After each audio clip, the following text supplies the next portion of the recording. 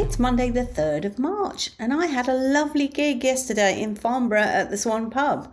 And what made it even better was catching up with my good comedy chum, Jamie Jackson, who I have not seen for some time. I'm trying to work it out. I went to a gig with him, didn't I, last year? That must have been around Easter time, maybe? But I do know that he was at my last gig of 2022. Which was Healing Comedy in about March, and I kind of gave it all up until February this year. So it was good catching up with him, and he almost caught my act. He was stuck in traffic, bless him. So I think he caught the last few minutes, and he took a picture of me stood there bravely soldiering on with my crutch, because obviously I can only use one because I need the other arm for the microphone. The logistics of stand-up comedy with crutches, honestly, and I'm still a complete liability on those things. You'd think I'd have got used to them by now, but I really haven't. Anyway, great gig, and Jamie was brilliant. Really good. I like seeing him because he's got terrible neurosis and he thinks he's not as good as he is.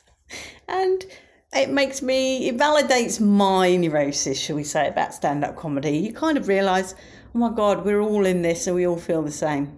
But he did really well interacting with some people that just walked straight in front of him. It was very funny indeed. I can't wait until I get to that position. I don't think I would take anybody on that got up and walked past. I'm just not in that place yet.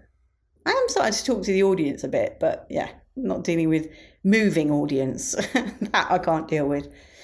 The other thing is Jamie was waxing lyrically about my facelift, bless him, on his podcast, The Evening Almanac.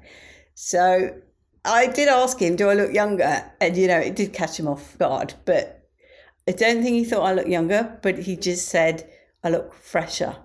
And yeah, he did seem quite impressed with it, actually.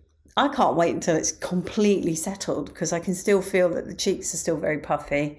And obviously we've got to deal with this eye issue that only I seem to be able to see. But there you are. People do notice it when I point it out, but nobody notices it to start with. So maybe I should just shut up. In other news, I have a gig tonight. This has changed venue and it is very difficult for me to get to now because it involves some considerable walking. But we'll see how it goes. It's a new gig, I think. And also there's a link to one of Matt's friends. So Matt is going to be my bringer. And I hope he's able to get a good picture of me. I haven't got a really good picture of me. I always look deep in thought when I'm doing stand-up, very much in my head and just not enough smiling going on. Much love and gratitude.